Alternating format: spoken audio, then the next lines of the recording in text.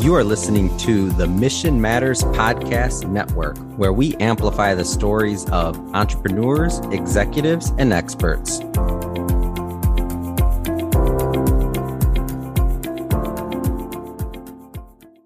Hey everyone, I'm Ken Goldberg. Welcome back to Leveling the Playing Field, where we debunk myths, fallacies, and misunderstandings about the markets, investing, and risk.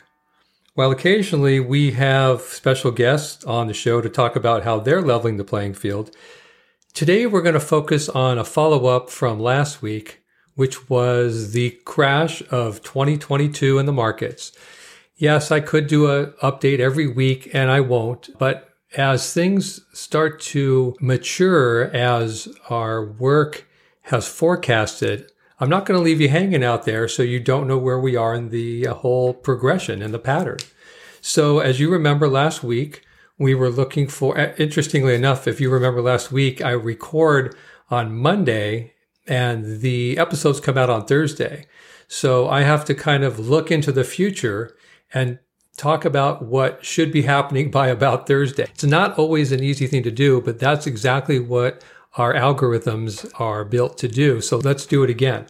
So if you remember last week on Monday, I had talked about some work that we had done and our cycles were getting extremely oversold. And that I said that by the time you were listening to the episode, which came out on Thursday the 29th, the stock market was probably at or very near a short-term low and would probably rally or rise or go higher up into the end of this current week. So now we're in this current week, and this is going to air on Thursday, October 6th. I'm recording it on Monday the 3rd, and so I have to kind of see what's going to be happening around the end of this week, which is okay because luckily, again, our work has produced a forecast that is working. So again, last week we thought that sometime during the week of the 28th, 29th, 30th of September, the markets would become so oversold that I think I said 5 to 13 day, but probably more like 5 to 8 rally would occur. And as you may know, on Friday the 30th, markets opened down and continued to be down and closed out the third quarter of 2022 with the worst September performance, I think, since 2008. It was horrible. But the good news is that since then, we've begun to rally and the markets are moving off those lows that we saw last week. Not just stocks, but also bonds and crude oil and some other risk assets. So for now, we will take that as a win. We'll see how long it lasts. But let's really discuss what's going on in the bigger picture, because as most of you are about to find out when you open your third quarter portfolio performance envelopes, you're going to see a third quarter that's awful. It's as awful as the first two quarters. And let's talk about what has been going on in the markets. So since the beginning of the year through last Friday, September 30th, the S&P is down 25%. And we're not done with the year yet. The NASDAQ is down 35%. Bitcoin is down 75%. And what most people think of as the safety play, bonds, are down 28%. So it's not going to be a pretty quarter. It's probably not over. We probably have not seen the lows in any of those assets except maybe bonds, but certainly not in the stock market or Bitcoin. We haven't seen the lows for 2022. But as I mentioned also last week, and please go review that episode, the mapping of the market looks like a pretty good low is due sometime in the fourth quarter of this year. Since we just entered the fourth quarter, sometime in between now and New Year's Eve, we should see a pretty decent market low, which could last 3 to 8 months. And from that high 3 to 8 months from now, sometime in the late spring or early summer of 2023, we would expect to see another leg down. But that bounce that's going to come out of sometime in the next couple months is going to be substantial. It's going to be big. It's going to be 30 to 50% in the stock market. So it's not going to be something that you want to miss.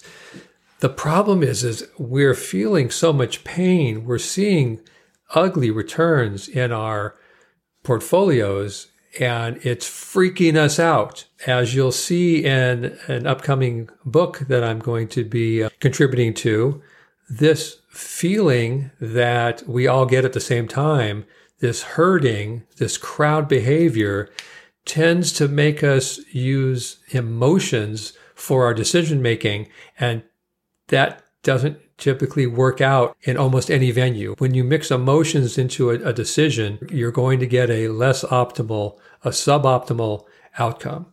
So one of the reasons what I've done in my history, in my career, is to put together a decision support model, or a decision support engine, as I call it, the DSE, which removes emotion from the process as much as possible. So that's why we're able to make these forecasts, because we don't use the news of the day or anything external to the market itself when we make our forecasts. Because depending upon our mood, different news items are going to take effect or not. If we're in a good mood, then bad news really doesn't matter. If we're in a bad mood, then bad news is terrible. If we're in a good mood, then good news is phenomenal. And with the Fed helping out with $9 trillion of newly printed money in the past 10 years, we've been in a great mood, and the markets have been absolutely fireworks. Stocks, bonds, real estate, crypto, you name it. Things have gone, collectibles, Ferraris, Lamborghinis, fancy purses, everything's been going up because we've been in such a good mood. But that all changed a couple years ago when the Fed lost control of the interest rate market. And it took a couple years for that to catch up.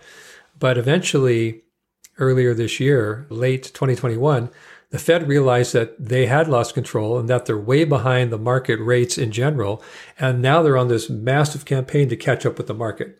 The Fed doesn't set the market rates. The Fed sets the Fed funds rate, and that's the only thing they control. The market rates, the 30-year mortgage, the 10-year treasury, those things that our credit cards are based on, our financing is based on, and our business loans are based on, that's set by the market. And as we know, supply and demand determine price. So why have interest rates been going up so fast, so steeply? Because many businesses and many individuals are over leveraged. They're tapped out. They don't have the cash flow to support the lives they've built. And so now, in order to maintain what many of us have built, we're willing to pay any amount of money to get another chance. So we don't care if the interest rate is 6 or 10%, just give us the money and let us try and fix it. As you can see, that's only good until the light turns off. And when they turn off the market light, it's ugly, which is why, like I said, S&P down 25%, NASDAQ down 35%, Bitcoin down 75%, bonds down 28%, and it's only the end of September. So that brings up another thing that we track, which of course is crowd psychology. And like I said, when news is great, then bad news really doesn't register with us. So for instance, there's this market adage that's known as sell in May and go away. Now, why is that such an important adage? Well, first of all, going back the last 100 years in the stock market, it turns out that from May 1st until the end of September, the market generally goes nowhere but down. And that most of the productive movement in the market occurs from October through April. So the adage, sell in May and go away, is what the Wall Street insiders, the professionals, remind each other so that, they take vacations to the Hamptons, they go to Europe, they do whatever they need to do to be involved less in the stock market because it's historically such a flat to negative period of the year. In a way that could be self-fulfilling, right? If enough people believe it's going to happen and stop taking action, then it's probably going to happen. But we'll go into that maybe at a different time. So for now, let's just talk about this thing, sell in May and go away. Well, if you remember in May, things weren't that bad. And if you take the numbers from the beginning of the year until the end of April, yeah, things were down a little bit. Markets were lower, portfolios were down, but they weren't horrible. Everyone thought it was a correction. No index had reached the magical 20% decline equals a bear market. And pundit after pundit after pundit paraded themselves across CNBC and Bloomberg and every other financial media outlet there is to say that, we think things are okay and the Fed's going to do this and that. And what happened was they're wrong. And even to this date, with those horrible performance numbers, none of them have come on financial media and admitted that they were wrong or apologized for being so wrong, especially with our money, if we follow what they say. So let's just look at sell in May and go away. So if we forget the first part of the year from January till the end of April, and we just look at what's happened since May 1st until last Friday, September 30th. So remember that the S&P for the year is down 25%, but from May 1st, it's down 15%. More than half of the S&P's loss since May 1st. The NASDAQ, which is down 35% for the year, has lost 17% since May 1st, so half of its damage just since May. Bitcoin, which is down 75% for the year, has lost 50% just since May 1st. And bonds, which are down 28%, has lost 13% since May 1st. So sell in May and go away is really a bad thing to ignore historically. It's proven itself historically, and it's really proven itself this year.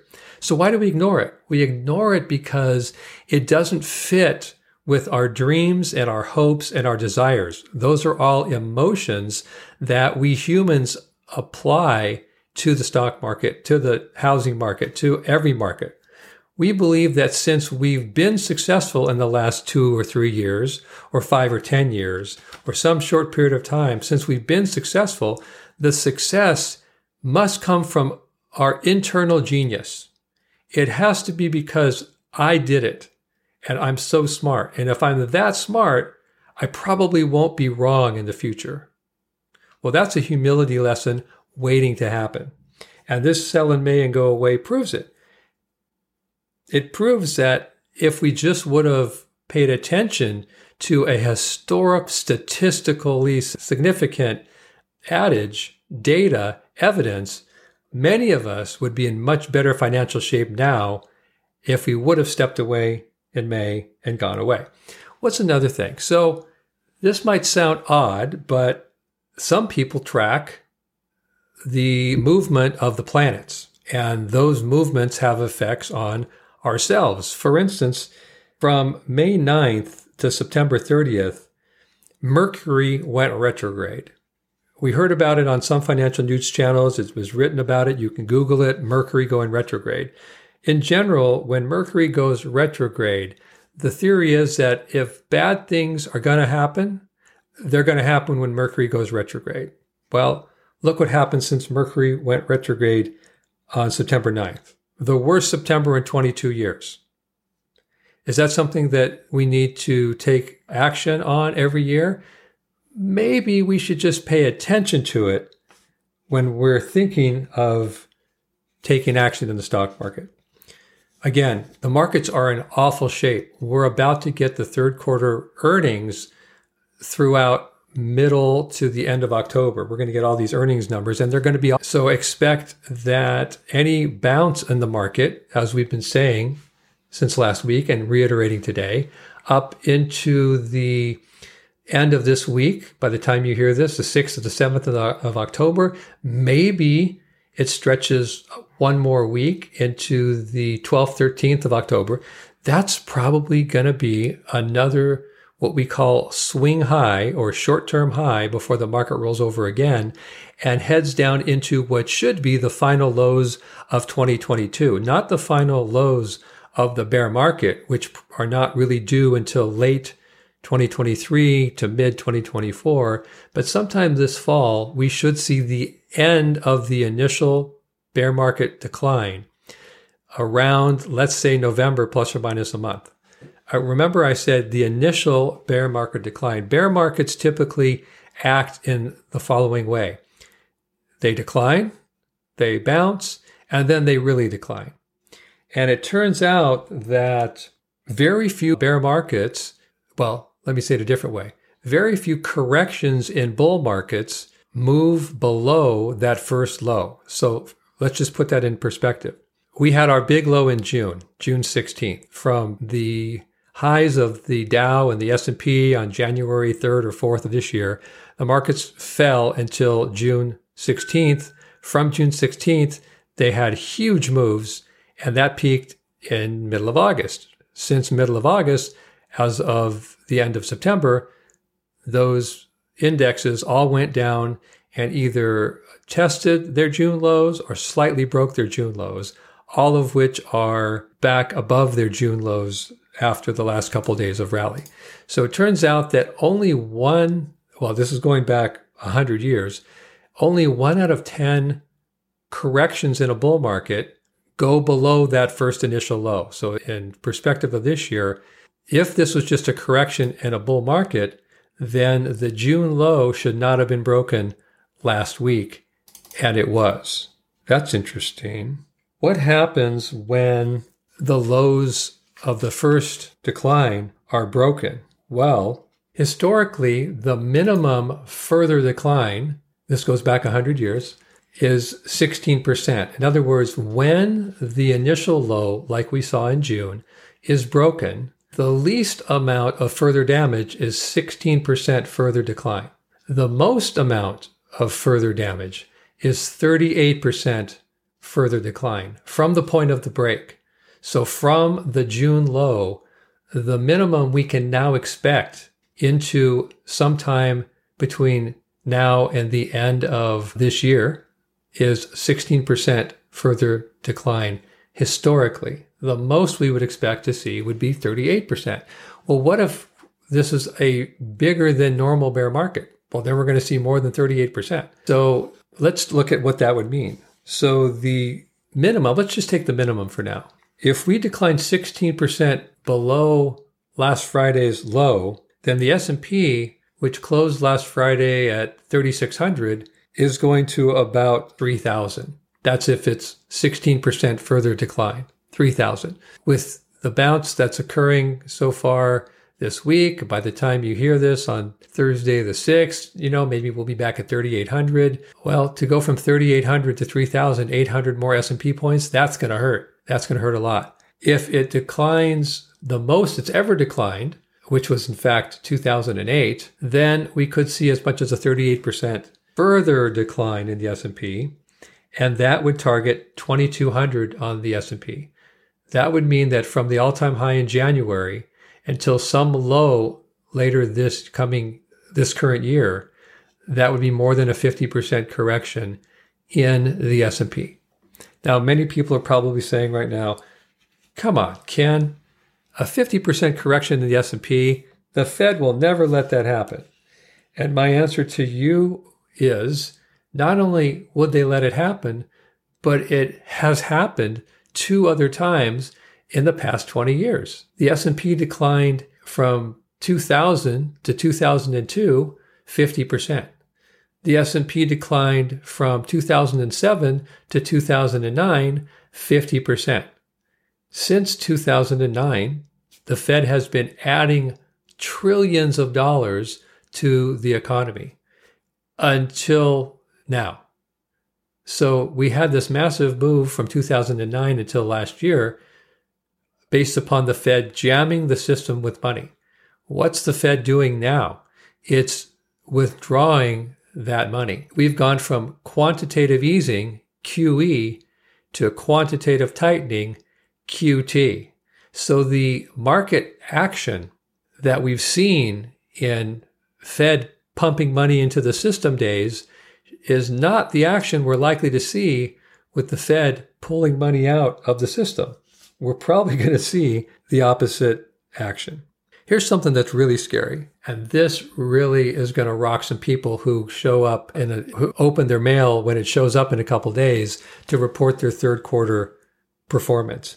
There's this magical thing in finance and investments called the 60-40 portfolio. This is considered the balanced portfolio, the safe portfolio, the well-diversified way to invest your money. 60-40, 60% stocks, 40% bonds. Here's the thing. With that conservative portfolio of 60-40, so far in the first 3 quarters of 2022, that mix has lost 21%. That mix of stocks and bonds is almost as bad as just the S&P 500. Interestingly, the only time in history that's ever been worse is 1931, just after the Roaring '20s peak, stock market peak in 1929, and in the middle of the bear market, which didn't bottom to 1932. So not only have we broken the June lows, which only happens 1 out of 10 corrections, putting us into not a correction, but a bear market.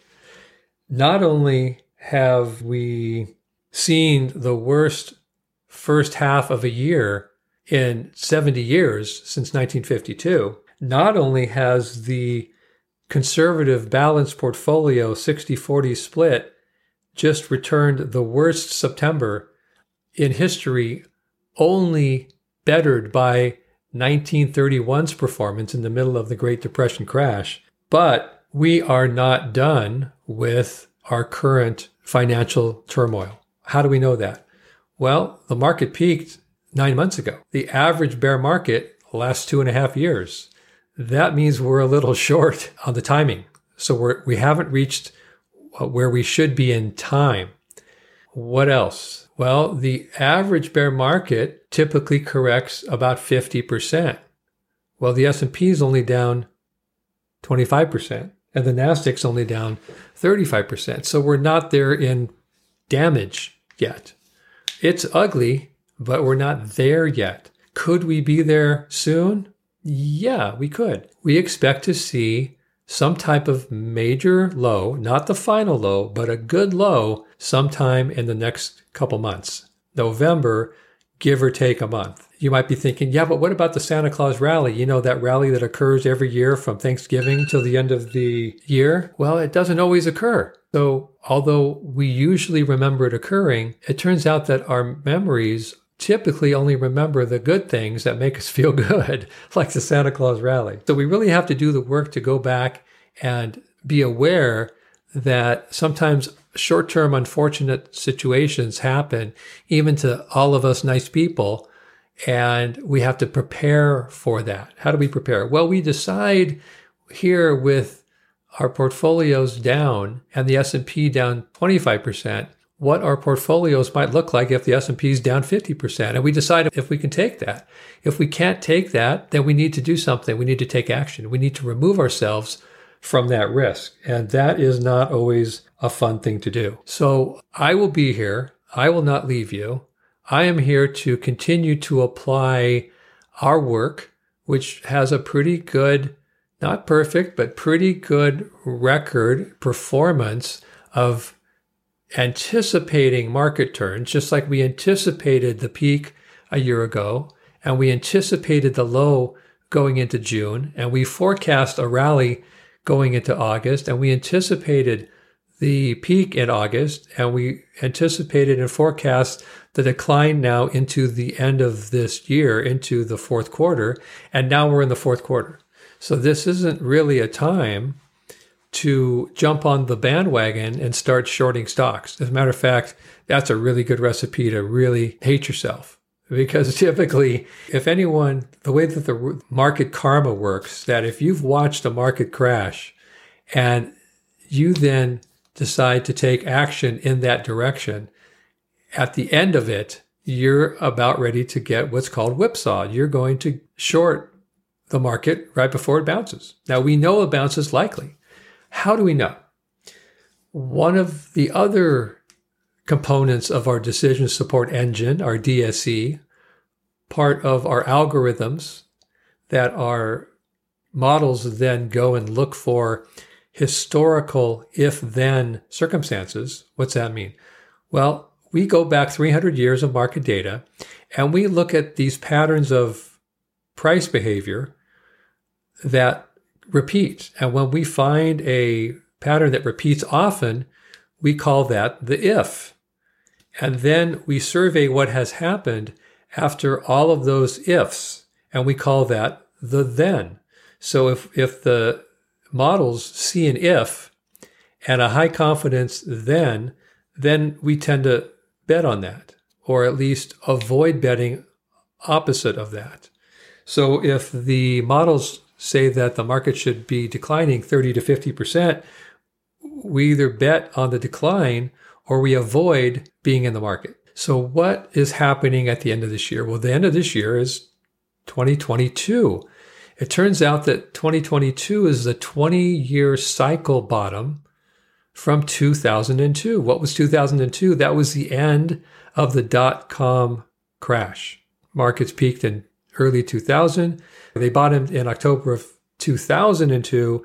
It's now October of 2022, 20 years later. So the 20-year cycle is bottoming in the next 2 or 3 months. What else? Well, 40 years ago was the 1982 market bottom.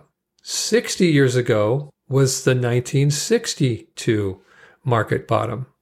So the 20, the 40, and the 60-year market cycles are all bottoming in the next couple months. What else? Here's the big one. 90 years ago was the 1932 bottoming of the 90-year cycle. 1842 was the last time the 90-year cycle bottomed prior to the 1932 Great Depression crash. And here it is again, 90 years later, 2022, 90 years from 1932, and the 90-year, the 60-year, the 40-year, and the 20-year cycles all come into a cluster of bottoms in the next 3 months. So what should we expect to happen? Should we expect it to be different this time? No, that's a bad idea. History typically repeats or rhymes. It doesn't always repeat perfectly. Sometimes it rhymes. And betting that it won't is a bad bet.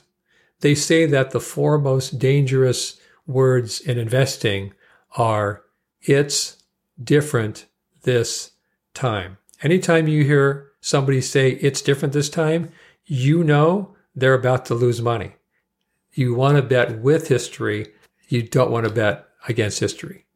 So that's how we're going to kind of wrap up this week's podcast. I do want to kind of give a little teaser. I'm going to appear on Ken Eslick's podcast known as the Leaders Lab on Tuesday the 11th. So tune in for that. That'll be available on Apple Podcasts and Spotify and wherever you're listening to my podcast.